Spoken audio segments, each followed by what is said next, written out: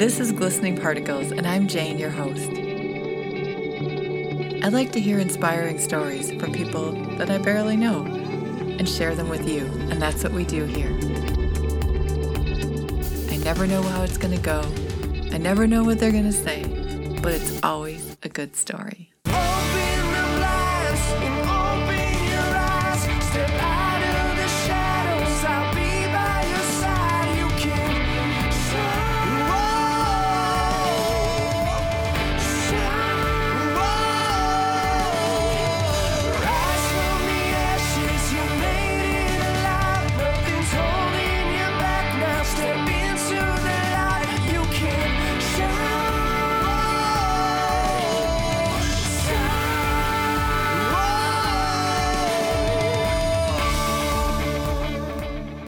Hey, Glistening Particles, welcome back to the show.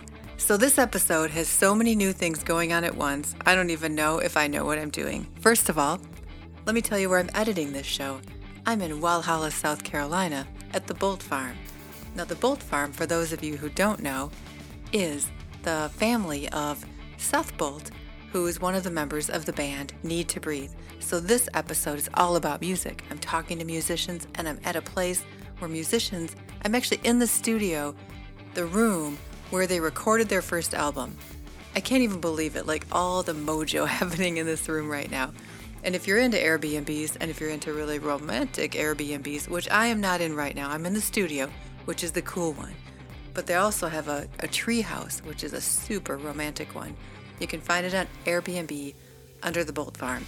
Anyway, it's a pretty cool place to be, especially when I'm from Wisconsin and it's super cold up there. It's just beautifully warm around here, like springtime, birds singing, windows open, all that cool stuff. And in this episode, I talk with two also very cool guys, Sammy and Don, who are brothers from the UK. They are rappers, and the coolest thing is I couldn't believe how quickly, we basically just got on the call and started recording back when we did the recording. Never met them, never talked to them, and I honestly feel like they could be part of my inner circle of good friends. They're just amazing guys, and we had such a great conversation. In fact, I think I had about an extra 45 minutes of content I had to edit down because we had the longest conversation. I hope you enjoyed as much as I did. Here are Sammy and Don of The Family. Hi, Don and Sammy. Welcome to the show. Hey, how's it going? I'm so excited to have you here. So for everybody listening, we have a bunch of new things happening all at one time. So it's going to be like an explosion of craziness. So first of all, I'm using a brand new mic. So it's recording on two different computers just in case. And then we're on video, which is scary fun. It's super distracting for me. So if you notice me just fading off and not talking when I'm supposed to, that's what's happening. I'm watching them and staring at them. And this is the first time I had two people on the show at the same time. So this is going to be super fun. Should be good fun, yeah. I know, it's going to be crazy. We'll see what all can go right and wrong in the first. It'll be fine. We'll be fine, right? It'll be fine. Everything looks definitely, 100%.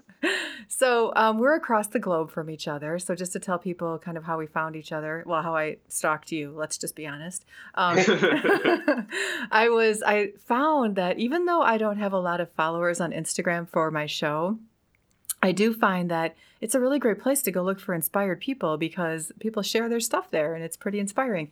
So I found your music there and started watching your commentary and then went to your website and listened to your songs and your story. And it was such a good story. So then I asked if you would be on my show and oh my gosh, you said yes. So yeah, cool. So here we are. So that's how we found each other. So anyone else who's got Instagram out there, especially if you have music or art or something inspiring, just beware. I might be stalking you in the future. So, all right. So let's get started. What I'd love to know is you guys didn't start out. Well, actually, first tell people what you do now, what your thing is that was so inspiring. Let's start there. Cool. So we're rappers. So basically, I kind of started singing in church. And then... So that's where my love for music came from. And then I wasn't really the greatest singer and I wasn't really sure whether I could sing or not. I just spent a lot of time kind of hiding behind everyone else, as you do. So then I realized kind of singing is good, like I can hold a note, but I was like, well, it's not really something for you, but I enjoyed the performing element. I enjoyed, kind of being in front of others. I enjoyed, rehearsals and all the rest of it. So I was like, well, there must be something. And then when I was, I don't know, I must have been about 12. Sam was like, oh, you should rap. And I was like, I don't know how to rap, man. Wait, which one of you is older of the two of you? I am. Okay. Sammy, how far apart are you in age? About 3 years. Okay, so you're 15 and you tell your 12-year-old brother, you should rap. That's what we're getting. Yeah, okay, got it. Yeah. Okay. Exactly. And I'm like, I don't know how to rap. At this time, it's really weird because we have the internet was kind of just developing. We were still really young. We had like dial-up. So like nobody could use the phone while you was online. So we couldn't really go online and like stream beats like the way that you can do nowadays. So what we found ourselves doing, this is really weird actually. We went into Windows, and if you go into a Word, there's like a sound player. And it just had this like, I don't know, it must have been about 15 seconds, like this little loop. It was really weird because you couldn't choose stuff that you actually liked. You just had to basically use that little Windows beat. So what we did is we would loop it. And then Sam would go, oh, try writing to this. And you'd be like, I've got this. And then I would like, think about words that rhymed, and I was trying to put them together. Well, fast forward about 3-4 years, about 2 years, sorry. After that, I actually was like battling in my playground. Like I became like a battle rapper. Really? It was a really cool thing to do at my age. Like someone would be, I don't know, we used to call it spitting. So someone would be spitting or rapping in the playground. Everyone in London was an MC. And so in the playground, you buy your lunch and then you would see a horde of people like just in a circle, almost quite similar to 8 Mile. It was so weird. Right. That's exactly what I was thinking of. So Eminem, right? Yeah. And so everybody would get in a circle, kind of like this huddle, and like you would have two people that would battle each other. What happened is I started to pick up a name for myself, and what happened was someone's like, Don, you should go next. And I was like, I don't know, So it was a weird experience. In fact, that round I actually got slaughtered. It was bad because at the time I could only I can't freestyle off the top of my head, so I have to write it down and then memorize it. And then what happened was I wrote it down on my phone, and then I must have flopped. I definitely flopped. And some guy was like, "Well, you must have forgot to press down on his phone or something." So like it was. So that just kind of pushed me to want to get better and better. And then I went off to uni. Sam was an amazing writer at the time. He used to write for other singers, and he used to write for... I don't think he ever wrote for any rappers, am I right? Yeah, no rappers. He wrote for no rappers, but he used to write like amazing hooks and like verses for singers. And he used to work with this other guy, this producer that we knew, who we met through kind of school.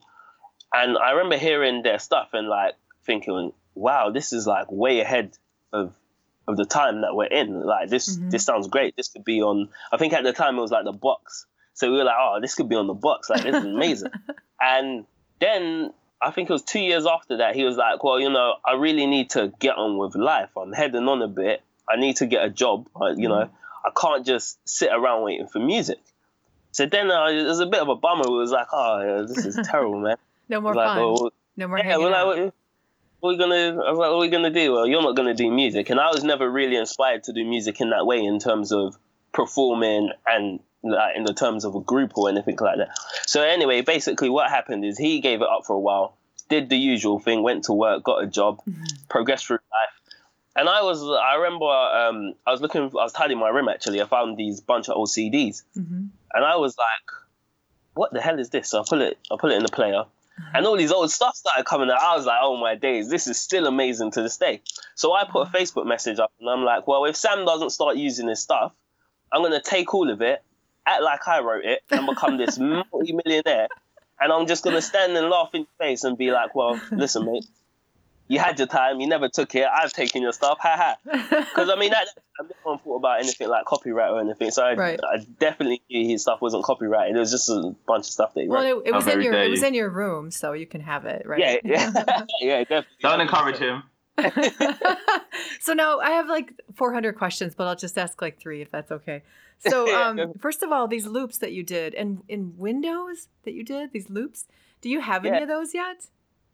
Nah, I don't know if you can export them. We just used to kind of play them. It's like if you go into Word and you know how you have like clip art, Right. you also have like sound. Oh, like little sound bits. Sound bites. Yeah. So Yeah, that's what we used to rap to. But I mean that you made the music to. Did you ever record any of that? On a cassette player. Oh. Yeah. Like that's how old school we're talking about. Yeah, like It was ages but ago, most of that stuff, nobody wants to hear that. Like, No, it's really. just I'm curious. Like, what a great start. You know how you look at people who hone this craft over their life, and you go back to where they started. That you should find some of that. That's golden stuff. So, so what did you study in university, both of you? That you didn't do music. What did you study? So I studied criminal justice. Okay. And Don studied social work. Oh, those are good careers. What? Yeah, it's like not just pretty faces. Like we, I think our mother was always motivating us to do well. Like for a long time, I didn't even realize like that university was an option.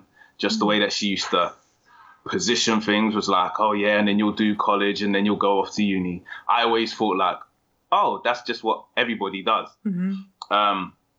So she really had that as a option for us. And then obviously when we were doing well, she was like, well, this is what you've got to do. She's very like old school in the way that like she wants to motivate you to go to uni because she feels like that's the best way to improve your odds in terms of climbing a social ladder.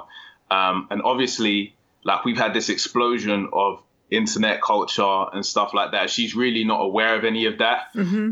How easy it is to like get your stuff over to people in a different country just by putting your stuff online. It's magic. I think that's been yeah, exactly. Yeah, I mean, look at this situation now. Like, you know what I mean? And we've been connected with so many different people, which is amazing. What I like though is the what you went to uni for is actually for the greater good. You went for careers that really help you understand humanity in a way from a lot of different angles, and so I think that probably comes through in your songs too.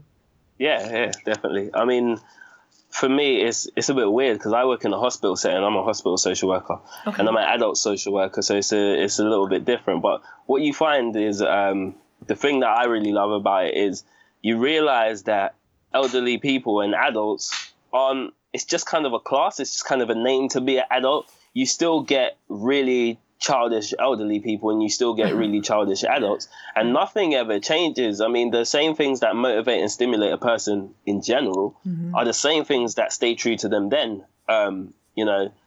Some of them's in a bit of a more morbid way, even on their deathbed. Like you still see the things like they love the interaction. They love that people, talk to them. They love telling you about stories where they got up to no good.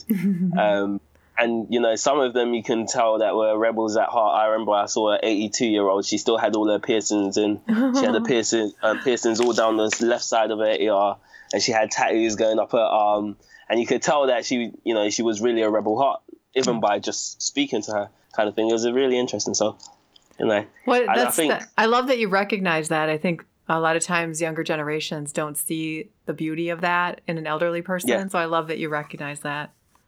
Yeah, I mean, it's cool. I mean, that's part of the stuff that kind of makes me want to do music. I mean, it gives you such a wide scope to travel to different places and see different people, live in different conditions. I mean, yeah, you get the whole wealth aspect as well. But I think what that's enabling to do is it enables you to have an experience with a lot of people that all those people would never have had before, if that makes sense. It totally makes sense. That's why I'm doing the podcast, because I want to connect with people around the world in all different walks of life and show that like everybody's the same. Yeah, we're just like people with stories. And, right. Yeah, and then once you start talking to people with a mind to listen, you realize like, wow, there's a lot of similarities. Like the same kind of stories are told over and over again, but in different ways and in different experiences. And we're all trying to go through this thing where we find what we really, really love and do it. Like, I feel like there's this really big movement that's happening right now. I'm speaking to more and more people and they're like, oh yeah, well, I'm an entrepreneur. I'm focused on doing this idea because I love it. And this is what I want to make my career. Instead of like traditional ways where it's like, oh, you know, I'm going to do this job and then I'm going to retire in 40 years and then that's going to be cool for me. People are like, well, I don't want to do that. I want to live life on my terms, doing what I love for as long as possible and, you know, and seeing how it goes. And I think that's a great thing. That's inspiring. And that's what I think we were trained differently. You know, we were trained differently to do, like you said, do the hard work. And then at the end, save up your money and go have fun and do what you love. And we have to do what we love every day. And it makes a difference. I think that's a song, actually. It came in my head. It'll come back later. Sure. I do think there's something to that. I do feel like you feel like you're becoming the person that you want to be. That leads to confidence. That leads to being what I call being an expansive being. Like once you're able to like be in a place where you're happy, like you're truly happy, then other people's success is not a threat to you. You know, you want to see people shine just as much as you're shining because you're happy, like you're truly happy for them because you're happy doing what you're doing. And I feel like sometimes when you're not as happy, that's when you look at other people like, oh, look at Jimmy. Jimmy's driving this car. How did he get that car? Probably a drug dealer. I hate Jimmy. You know what I mean? Like, you know, it's kind of like that. Whereas like when you're really happy and stuff like that, you're like, oh, have you seen Jimmy? Jimmy's driving a really nice car. It's just a totally different perspective on life. And I feel like that part of that is doing the things that make you happy. The more you can do in your life that makes you happy, the more expansive you're going to be, the more welcoming of other people you're going to be also. And the more whole. I think it makes you more whole as a person. And there's this like belief that there's not enough room for everybody to have that feeling, but there is. Everybody can have it. It's basically doing what you're really here to do. Once you do that and it fills you up, there's room for everybody to do that thing because we all came in for something, you know? I think it's really interesting because I remember I had a conversation with someone and I was like, oh, I want to be rich. And they were like, well, money isn't everything. And I was like, but wait, you haven't even listened to my reason for wanting to be rich and you're already, you know, and I was saying to Sam, I only really wanted to do music after uni. I recognized because I lived in halls and I've got many stories about halls, but we won't go into them. And then I moved out of halls with my like out of the dorms with my friends, and we got a house together. We're still good friends to this day. And there was such a freedom. We just kind of all basically did what we wanted. We had to go to our lectures and stuff, but I mean, we spent like countless hours playing FIFA and like just like drinking and chilling and like speaking about like how we kind of all were connected through this thing of university, but how we never actually would have known each other because we're so different from each other. In any walk of life, I wouldn't have chose them to be my friends after secondary school, and I wouldn't have chose them to be my friends after college. But just having to live with them in uni made it something different. And as Sam will tell you, you know, they're like some of my closest friends now. And then I remember we had a conversation, and I was like, well, could you imagine we could stay here as long as we wanted, and we bought this house and the house next door. We converted the attic to whatever we wanted to, and we could come back here any time. And we had enough money that we could just basically do this every day. This uni life, we could continue every day. And then one of my friends was like, well, you'd have to be flipping rich to do that. And then it just kind of stuck in my head. It was like, well, why don't you get rich and do that? I was like, you know, we put loads of limitations and stuff. Why don't we get rich and do that? We want to spend more time together. We want to hang out. We think that we have amazing time as friends. You know, why don't we do that? I understand that, you know, in today's kind of life, there's pressures, you've got to pay bills and all the rest of it. But what I find inspiring is normally when someone has a passion for something, it shines through and you can become famous and rich off of anything, really. I remember the first time I heard of this guy who his business is basically for people who don't want to stand in line. I think he's actually from the States. Probably. People don't like to stand in line here. Yeah, and that's what he does. You know, if like the Yeezys come out, you want them, you pay his company, they stand in line for you. They get you the trainers and they give them back to you. You give a percentage to them and you pay for the trainers, obviously. And, that's what he does. I mean, maybe he found that, one day he didn't want to wait in line. And that's an amazing idea and as Sam was saying, the internet is so vast now, and we've got so much technology, and people can just be almost free thinkers. I could say, actually, I find it really hard to iron socks, but I like the warm, fuzzy feeling of when you iron socks. And then someone could have a service, a domestic service, where they clean your house and iron your socks and give them to you straight away. That could be their unique selling point. Why not? Do you actually iron your socks, though? Nah.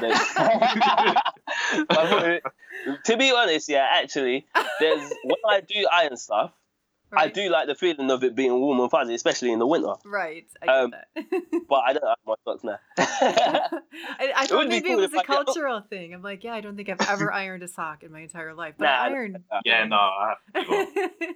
You guys just said that, man. I might get a thing, Don iron socks. Like, this is the new thing.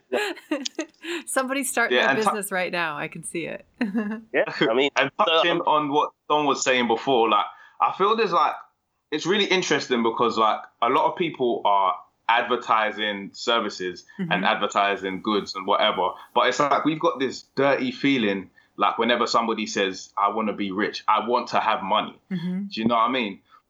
It's kind of why don't you want to give it to charity, and why don't you want to, and they kind of fragment it, and it's not like that.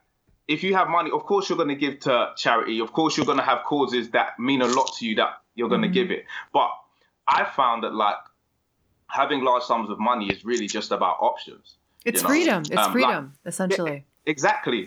So imagine for example, so I don't know too much about how it works in the US, but here we've got the NHS, and sometimes if you're waiting for an operation, you have to wait a very long time because of the waiting lists. And so having money is the difference between having a family member or a friend who has to wait 6 months or a year for a hip replacement and going to another country and having it done privately. That's really what it is. Right. And I think me and Don are so we're chill guys.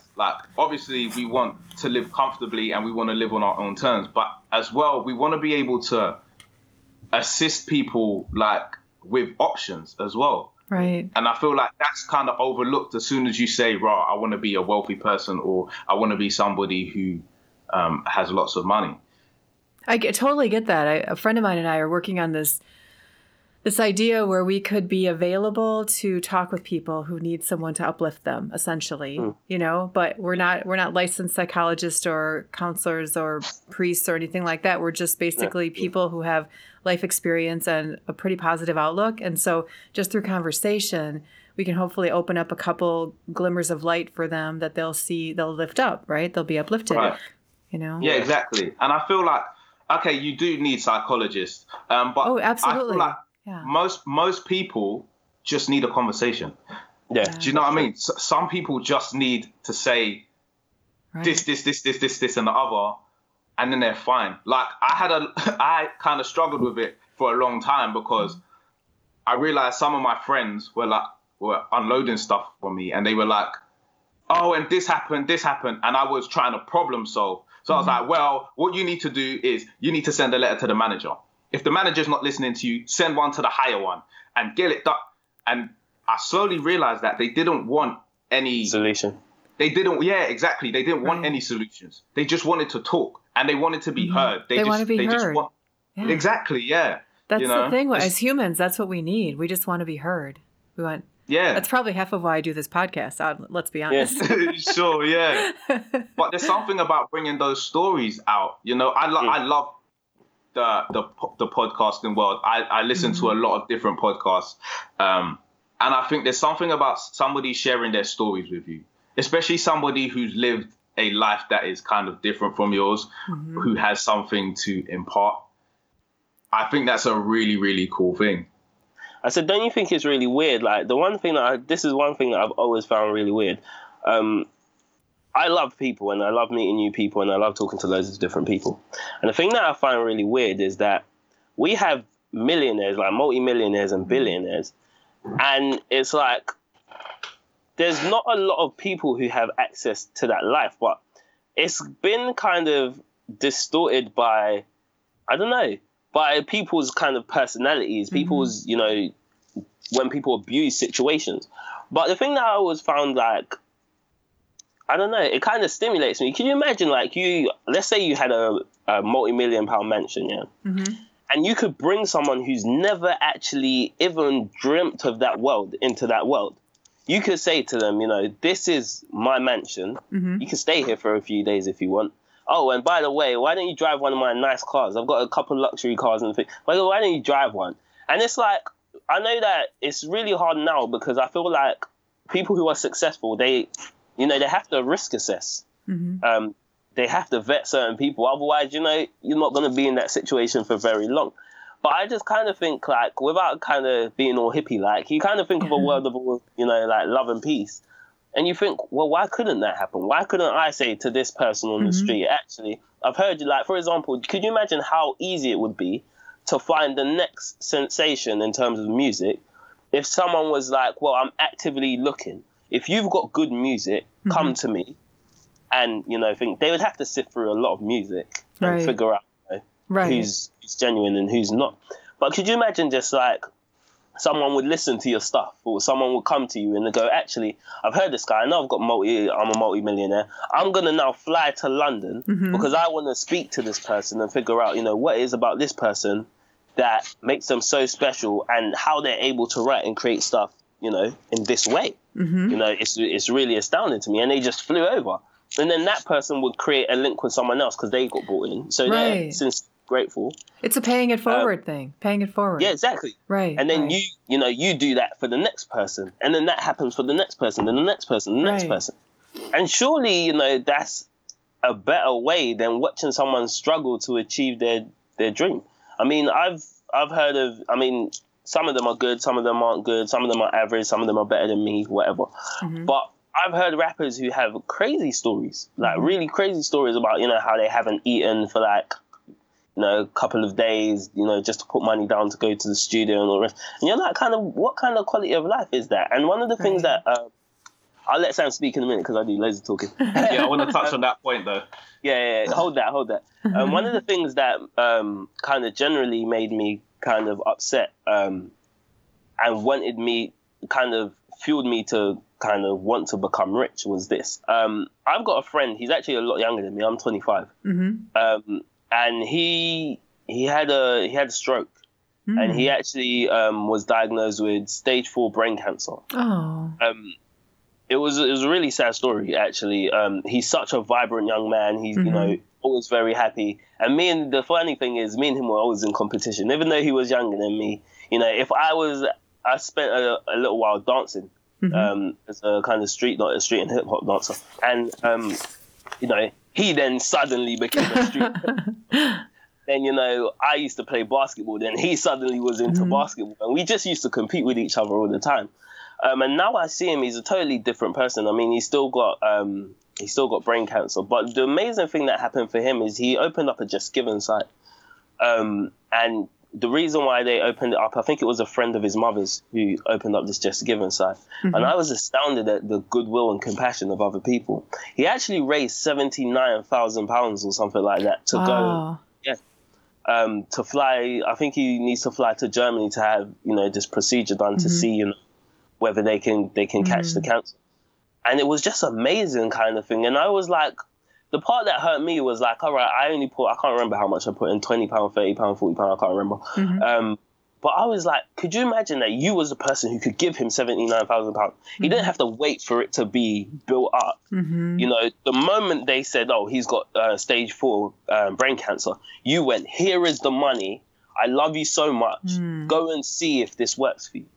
And I was like, I felt kind of partially guilty that I couldn't do that. Because I've always thought of myself as, I've never really had massive self-esteem issues. I've had some, but I haven't had massive ones. And I always felt I'm a lot different to people that I meet on an everyday basis. Number one, we're all different. But I just felt, I don't know, I feel like I have some sort of leadership qualities. And I felt guilty that I hadn't explored my leadership qualities enough at that time to be able to give to him. And I suppose that kind of spiraled me into this thing where I was like, I'm actually really going to go for my dream because my dream can help other people.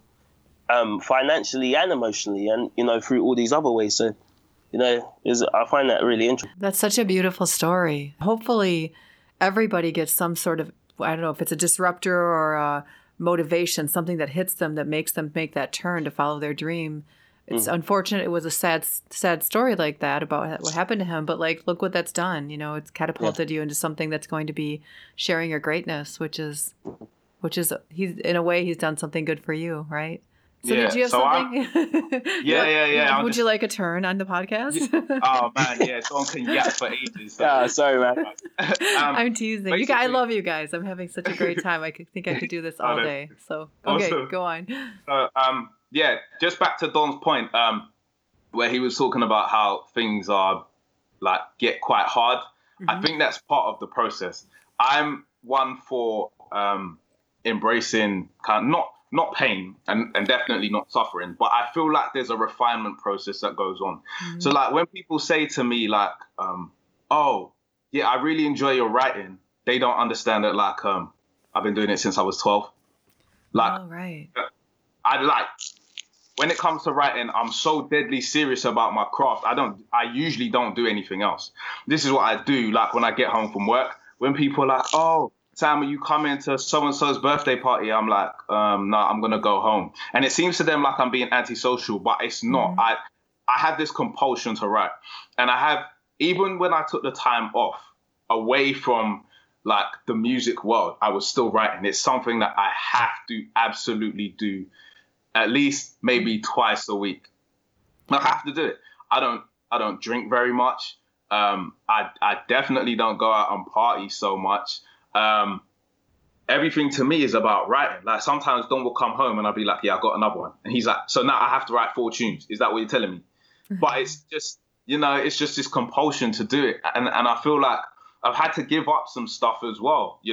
I was sitting and talking with Don beforehand saying, I don't get how people who make our sort of wage have trouble saving, because my savings are very clear. I would have savings if I wasn't doing music. Do you know what I mean? Mm-hmm. Everything goes. What's the cost for you for doing the music, though? Is that, the equipment and the... The thing is that with music, it's so strange because it depends on who you know and who you go to. Mm-hmm.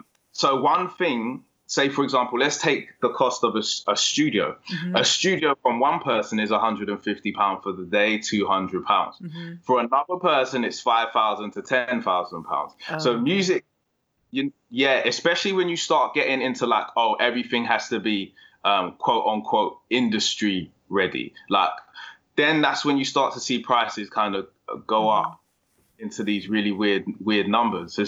And it's quite difficult for me and Don because obviously we are doing a 9-to-5 job as well as doing music as well.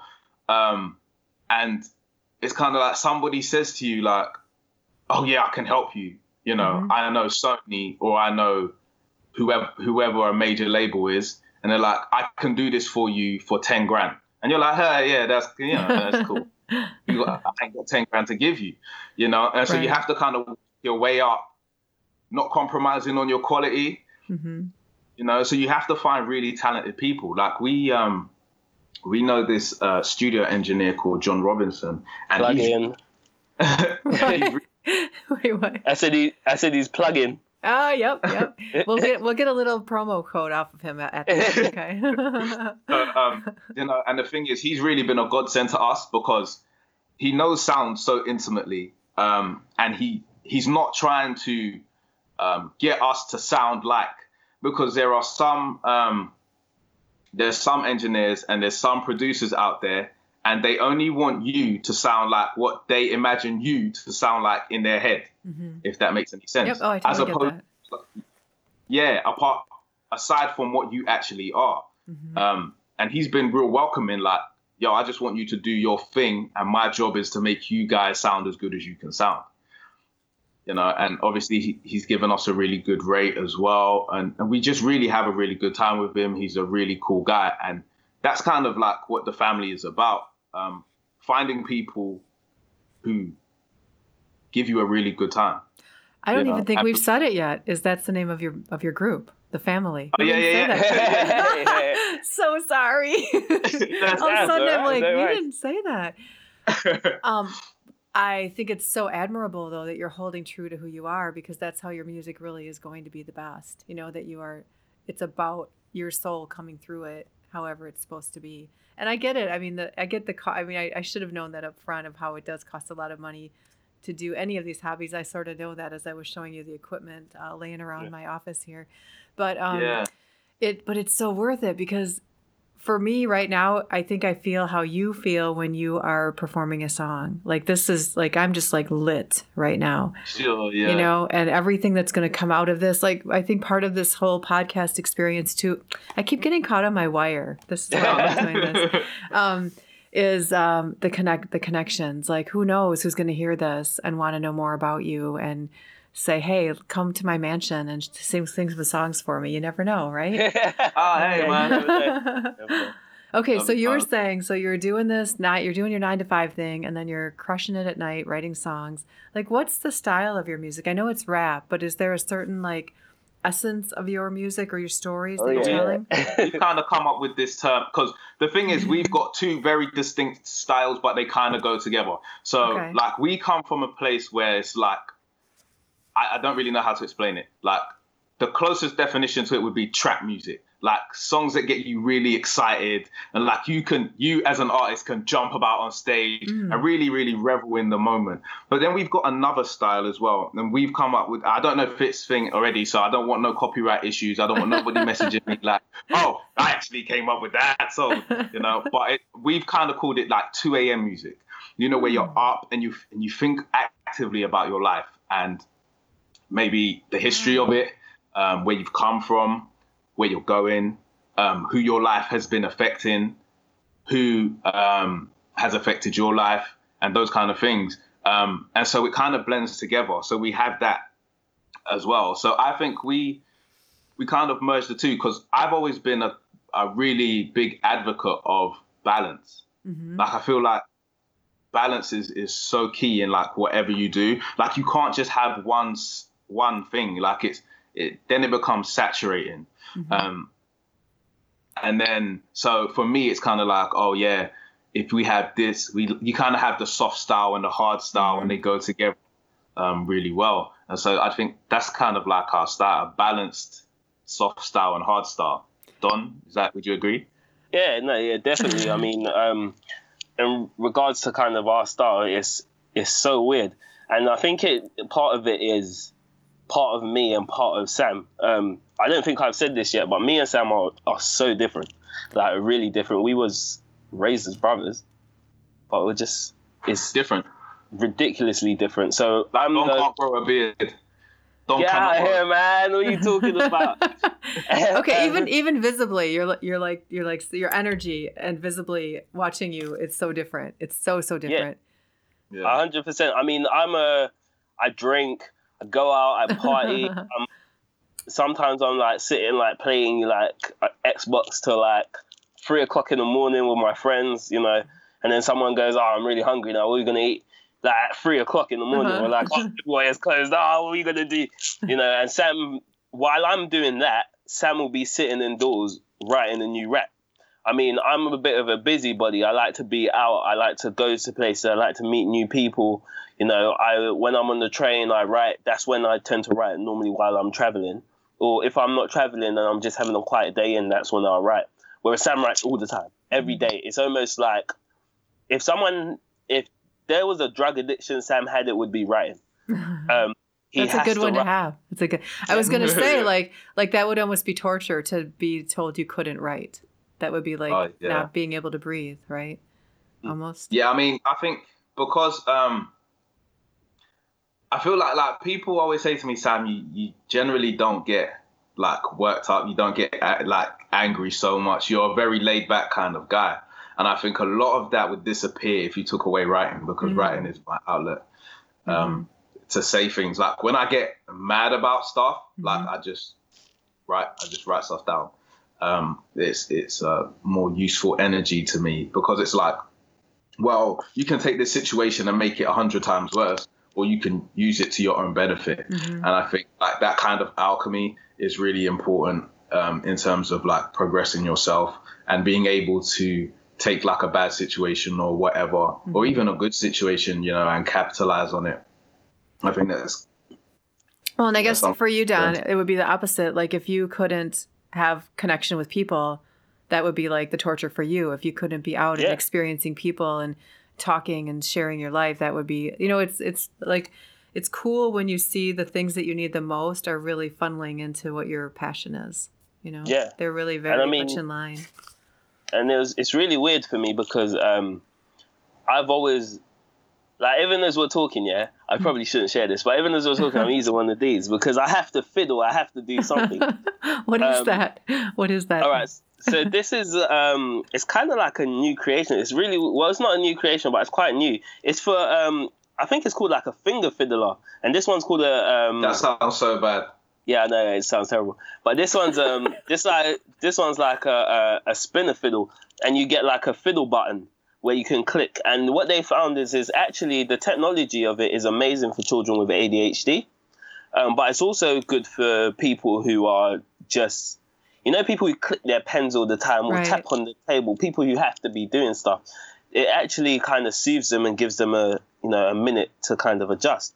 And that's how I am. I'm quite a creative. So I started off in, as well as doing music and dancing, I also started, I saw one of my friends graphic design and I was like, oh my days, you created this like whole scene from nothing. And he was like, I'll teach you. And I was like, no way. And he was like, yeah. And I was like, you sure? Like, isn't this going to be loads of your time? He was like, all right, listen, let me tell you the terms and conditions of me teaching you. So I said, go. He goes, well, I don't just want to teach you. I want you to know that you have an interest in this. So I'm not going to tell you how to do things. I'm just going to show you my work. And if you call me and say, what tool do you use to cut out, for example, I'll tell you this tool. If you say, what program do you use, I'll say this, you know, and you can watch a tutorial online and, you know, show your interest for this. So this started probably at the same age it probably started about 15. So I was like, all right, well, let's see how this goes. And I learned how to use Photoshop. You know, he inspired me to use Photoshop and I learned how to graphic design. I'm not the best graphic designer in the world, but it works for my craft. And then I met an amazing guy who actually lives in the States. He lives in Mississippi, isn't it? No? No, Florida. Missouri? Florida. Okay. Straight south of me. Yep. I'm terrible at this. So his name is Bernard, and Bernard is an amazing photographer. And the way I met Bernard was really weird. I was a young, cocky kid, and Sam had basically just bought a camera. He said that he didn't want to pay for all these photo shoots as an artist, as a music artist. So he said, if I get a camera, will you learn how to use it? And I was like, yeah, well, why not? And I was already doing Photoshop, so I was already quite good on my editing side, but not very good on the technical side of photography. And Sam was performing at an open mic event, and Bernard was there. And I thought, so I rolled in, massive. My camera was all right. The lens on my camera was absolutely huge, and I was like, yeah, I'm the best. I'm pro, I'm a pro. Look at my camera. And he turns around and he goes, oh, nice camera. And I go, oh, thank you. What I didn't know at the time, which I've learned over time, is that actually bigger lens don't mean anything, especially in the situation that I was. So the situation I was in is it was a lens, it was a starter lens, so one that comes with your camera kit. Right. And the problem with starter lenses is normally they try and cater to everything. So they're not very good in dark lighting situations. And we was in a club with actual dark lighting. I hadn't had enough money to buy a flash gun yet, so I couldn't light the whole area. And this specific lens, we have this thing called aperture. And basically, the easiest way of explaining it is the more the lens opens up, the more light comes in. The less the lens opens up, the less light comes in.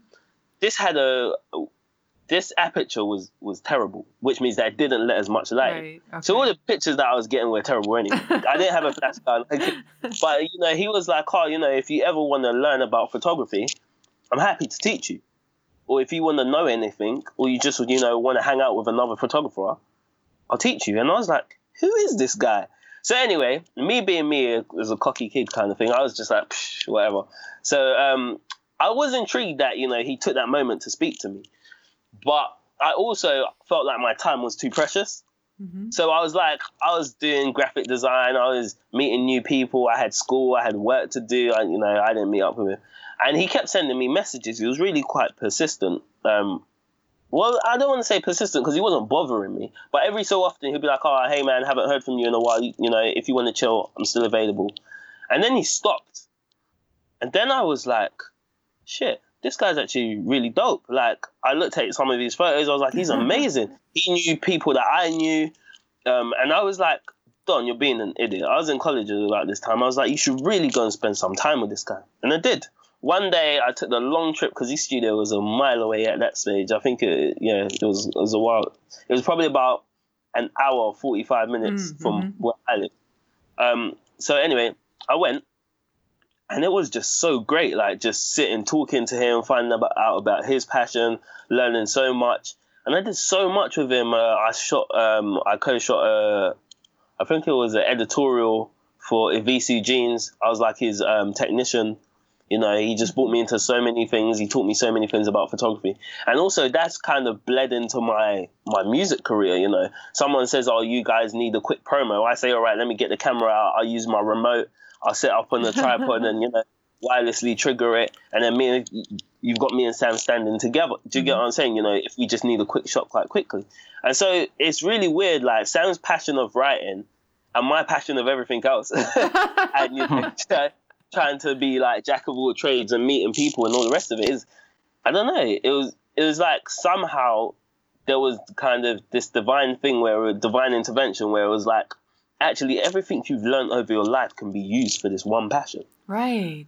It's amazing to me how many people show up for you guys, right? Right. That show up and have these, like, let me teach you that. Oh, if you show you want to learn that, I'll teach you that. Right, but I think it's because I think as long as we keep that fire stoked of what we have inside of us that we want to do, people keep showing up. It just happens that way. Like, I think a lot of it is for us being open as well. Mm-hmm. Like a few weeks ago, we got a call from an artist manager who was basically saying he's got this new artist who's looking to get some like studio time, you know, and just kind of like she wants her style to be a little more urban, and so she'd love to hang out with some guys who do predominantly urban music and stuff like that. Now, I've been on the other side of that where you feel like, oh, you know, my writing's got to a really good stage, and you approach an artist and they're like, yeah, you have 1,000 views and I have 10 million views, so I'd rather not work with you. Or, you know, maybe not speak to my manager and see what if we can figure something out. And you speak to the manager and you never, ever, ever hear anything back again. And so we've been really kind of open with it. And so we were like, yeah, calm down, like, you know, and see if we've got something that you can go on. We'd love to have you. And she came down and she wrote a killer verse, like killer, you know, at her first attempt. And yeah, I put her on the spot, man. I gave her, she came in with her mom, and I was like, all right then. So she was like, I write really quickly, and she was like, oh my days, this is exactly the kind of instrumental that I've been, you know, planning to work on, and you know, and so I was like, all right. I was like, well, what are you doing now? She was like, well, just here. I was like, all right, here's a laptop, here's some headphones, get to writing. She wrote this. Oh my god! She wrote this verse in literally 15 minutes. Are you serious? Yeah, 15, 20 minutes. Yeah. She's really talented, and she got in the booth and started recording straight away. And everyone was like, oh, she killed it, man. Like, it was so good, so good. But I feel like there's, you know, obviously sometimes that doesn't work. And sometimes you're not going to have the time to do that. But, you know, I feel like keeping your line open for people is really important. And like, it really is. Like, how do you discover new stuff if you don't have a mind to do that? And how do you keep your ideas fresh if you're not willing to do that either, you know? So that's always been a big thing for me, like trying to be available. And that's why we're having some really cool moments right now where things just keep happening. Do you know what I mean? Like people are like, oh yeah, Sam, I just put in an order for your shirt, like, because I want to represent. I'm like, what the hell, man? That's so cool. That's so awesome, and, yeah, exactly. And for me, it's a really big deal because just because of my writing nature, I tend to overthink things a lot, and that's been my that's been my downfall beforehand, because it'll be like, oh yeah, maybe we should do a music video. Okay, let's do a music video. We need rain. But what if there's no rain? Then we're going to be in trouble. Okay, let's not do the rain video. Let's do another video. And then it kind of becomes like paralysis through analysis, and you don't ever get anything done. So like for me, when somebody says I bought a shirt, what it is in my mind is like, you have sacrificed money that you could have used for your family or your friends or even for yourself to say that, yes, I support you. And that resonates with me in, like, you could tell me like, I support you, I support you, I support you. But that one act is far more, there's a bigger impact for me. Like I totally think you guys are amazing, and I believe in you, and I love the fact that you're not doing it to get rich, and I'm doing air quotes here, rich, like the money thing. But even if you did, even when you do, it will be to give back in ways that will have a ripple effect around the world. You know what I mean? Yeah, I mean, my thing is like, create experiences, like create, like, imagine like, for example, Don couldn't tell you all of those stories because for some reason, like your life is somehow enriched by other people and the experiences that they bring. I write a lot, so I'm indoors a lot. But the times that I come out and I'm a social person, like the things that I learn from people and the connections that you're able to get from other people are really quite special. And sometimes you just got to think. Sometimes you just have to deal with the fact that like not everybody comes into your life for eternity. That some people come in for just a little while, just to teach you something or just to bestow some information on you, and you take that and you think. I feel like some people can read it the wrong way, where somebody comes into their life and it doesn't really turn out how they want, and so they get bitter at the person instead of seeing like, this is what this person taught me. And I think as a writer, you kind of realize it more almost. Like if you're a creative person who needs, like, so for example, if you were an artist and you were painting, like your source of paintings come from your imagination and what you've seen as a human being. And there's something about putting those two things together. The more experiences you have, the more you're going to be able to do, the more ammunition you're going to have when you're creating. Like if me and Don decide we want to do a sky jump, we can talk about the experience of having a sky jump in a song. We could literally do that. Is that on the plan? No, that's not on the plan. Because I want to see that GoPro when you do that. It's like everything at this moment in time, everything is kind of possible. And me and Don certainly don't believe in like limiting ourselves or what we could be capable of.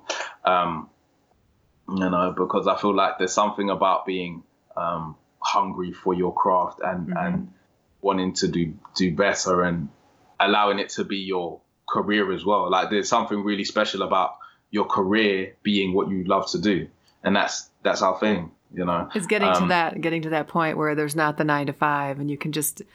Can you imagine that? Like where all day long you could do this thing. Like that's how I feel about doing this. Like if all day long I could, troll Instagram and look for people to talk to. How fun would that be? Yeah, it would. Yeah, it would. But I think the thing is like it's not it's not an idea that's that far fetched. Like before, if you said it, it's kind of like, oh, I don't know. Like I remember my mom saying to me like ages and ages ago when I was like, Mom, I want to rap. She was like, excuse me. She was like, what do you mean? Do you want to rephrase that? And I was like, no, I really do. Like, and she was like, do you know how many people want to rap within our community? Like, and we're not just talking about your country, you're talking about another country and stuff like that. And it took me ages to realize there's only one me. And I almost want to say like, as long as you are you and what you do is based on who you are, you always resonate with people. So are you guys viewed as very like inspirational? Do you have a lot of people who like to be around you because of the, I mean, I can tell you're obviously very inspiring, but do you find that people gravitate to you for that reason? Without sounding arrogant or anything. Yeah, sure. Like London is a kind of cynical place. You know, it's a place where you can't walk around and say hello to people because they think you're weird. But what you find is artists don't. You know, when you get around people who are, and I think part of it is like what I was saying before, when you're happy and when you're doing something that you really actually want to do, puts you in a space where you're more receptive to good energy. And it doesn't sound corny. Like, it doesn't sound corny to say, oh, you know, if you put the work in, you will get the result, you know, and you have to believe in it and you have to be about the grind 24/7 in order to achieve your goal. Like, that doesn't sound corny to somebody who's who's actively on the same frequency as you. But when you say it to somebody who is dedicated 10, 15 years to a job that they absolutely hate, you know, they can't see it. They're on a totally different frequency to you. And unfortunately, a lot of London is kind of like that, where they kind of like, they do jobs because that's their job. It's very dronish. It's very what?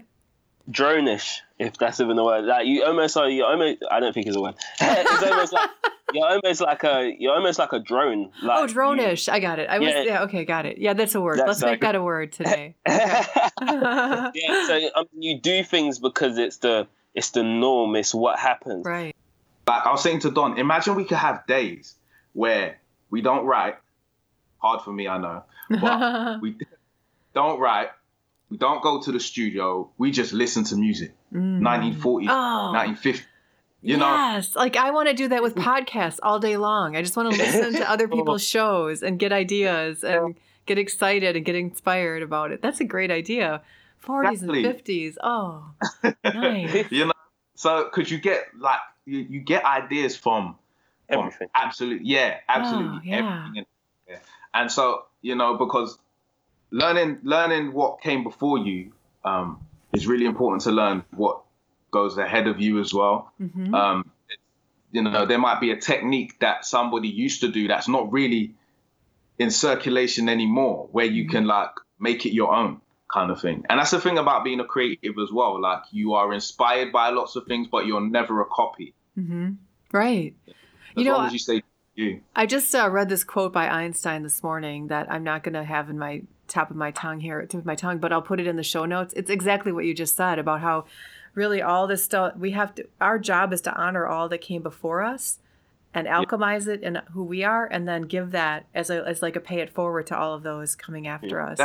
Exactly. He said it way better, but I'll put it in the show notes. Can you imagine Can you imagine right now, like, not saying you're a rapper? Like, if I decided that I could no longer say I was a podcaster, it would like hurt, like physically hurt my body. Yeah. You know, can you imagine? Yeah, it would be like a death of some sort. Yes. Well, you almost become a ghost, because, I mean, for example, part of the reason why you managed to find us is because we identified as rappers.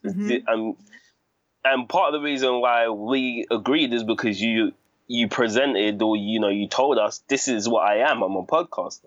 So, I mean, almost without it, you are almost nothing. Right. I mean, you become a person, but a person is just a general category for loads. You know, you go from a person to people. Right. And that you don't identify with anything.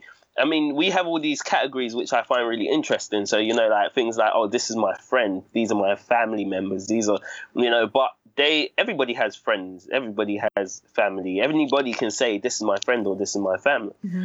And, you know, when you say, oh, actually, I'm a podcaster, then people go, oh, you're a podcaster. Sorry, what's your name? What's your podcast called? And then that starts to form an identity for you.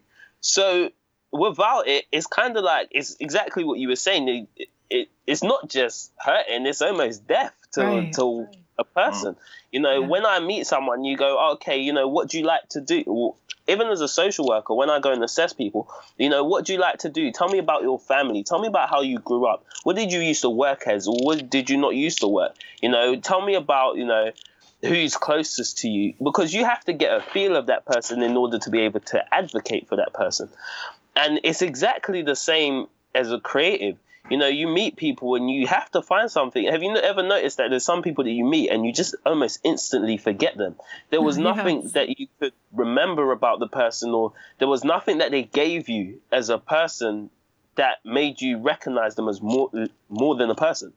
Mm-hmm. Yeah. And because of that, they almost just disappeared. Fade into the distance, It's really Right. weird. It's like they let go of their identity, of their soul, kind of like, Yeah. or like conversely, like if I'm out and I meet someone and I like just want to like consume them because they're so interesting and creative, they're like they're living in their authentic self. You know what I mean? It's like I want to know everything. I want to know, how did you do that? Why did you create that? What are you doing next? Where do I find you? You know, all these things, and then I'm like, okay, back off. It's like there's this I can't remember his name.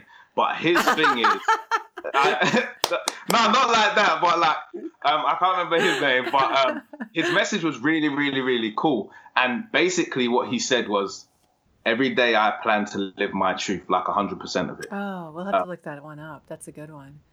Yeah, no, he was just like, laughing because we just said people are not memorable, and then you said I can't remember his name. That's why. Yeah, no, I know, it's so bad. I'm so bad. But he basically was saying like, he's had moments with a girl where he's not been able to think of anything to say. And so what he says is like, you know, I'm really sorry, but I can't really think of anything to say at the moment. And actually, that comes across as really, really genuine and almost sincere, in a really sincere way. Like, oh, like he hasn't. And they usually laugh about it, and then they find another topic to talk about. You know, I think sometimes like you think, oh, if I actually say what I'm thinking, and obviously sometimes just. Well, sometimes you need a filter. tact has to Yeah, do, exactly. But Yeah, exactly. But no, but I know what you mean. Yeah, like I'm, as you've noticed, probably, I have a really big habit of saying most of. I mean, I have tact. I do have tact. Sure. But, But I'm pretty much I'm real. You know, I say what I think, and I'm really familiar with people really quickly, and for some people that's a little bit scary. But oh my gosh, does it make life better when I'm trying to pretend to be what people want someone to want me to be in that moment, and trying to like impress or trying to say the right thing? If I'm trying to like, what do they want me to say? And I just say, it's so different just saying what's real. It's people, the people that work that way, that you want to hang out with, get it. So I just looked at the recorder, and we've been at like an hour and a half. And like I said, I could talk to you for about 7 hours, and I could not get enough of you. So, but I do want to be respectful of your time and get on with the day. But I'm hoping that I will have you back again in the future, because this has been extraordinarily fun. So before I say goodbye, though, we have to tell everybody where they can find you. So where can they find you? Go on, Don. So you can find us at www.thefamilyuk.com, which is our new website. Basically, it's been up. How long has it been up now, Sam? About a month. Cool. Yeah, it's coming up to a month. It's gorgeous too. It's a gorgeous site. Oh, well done. Thank you. And Sam blogs weekly. Yeah. And so there should always be kind of on the front a little blog for you to read down at the bottom. Obviously we're started. We've got our merchandise on there, so I'd recommend buy t-shirts. I will be. Yeah, that's gonna be good. Any comments, that there's loads of different places where you can comment, like so underneath the music. I think underneath there's some other place where you can basically just add a comment or two. So underneath the blogs, you can comment as well, or you can send us like a contact form if you want to get in touch with us about writing, or like for example you want to, I don't know, like if you want to get in touch, like even if you want to just send an email saying, hey, what's up? That's it. We'll reply to you. Like, hell yeah, man. And then obviously I just want to mention the Instagram, because that's what made this happen as well. Mm-hmm. I think it's such a cool space. So our Instagram is _family_official. Okay, so on your website, can people find out when your next shows are so they can come see you if they're in London? Oh, absolutely. Okay. We're kind of like in hibernation mode at the moment, just because we're looking at putting out some material. But towards the end of the year, from about June, we will be starting to set up shows, and then like doing that towards the end of the year. And we want to try to be doing it regularly. But the place to keep update with all of that would be the website. Okay, awesome. Well, this has been such a spectacular experience for me. I hope it has been for you guys. Oh, yeah, for real, yeah. It's so good to hear your story. And like I said, I'm working a plan. It's out there that I'm going to put it out to the universe that I'm going to be in Europe this year. So one of my stops will be London. So hopefully it'll be one where I come and see you guys play live, which would be so cool. Yeah, man. Amazing. That'll be wicked. Okay, well, thank you again. And I look forward to having you on the show again in the future. Man, no problem. Thanks for having us. I told you, right? I told you it was going to be great.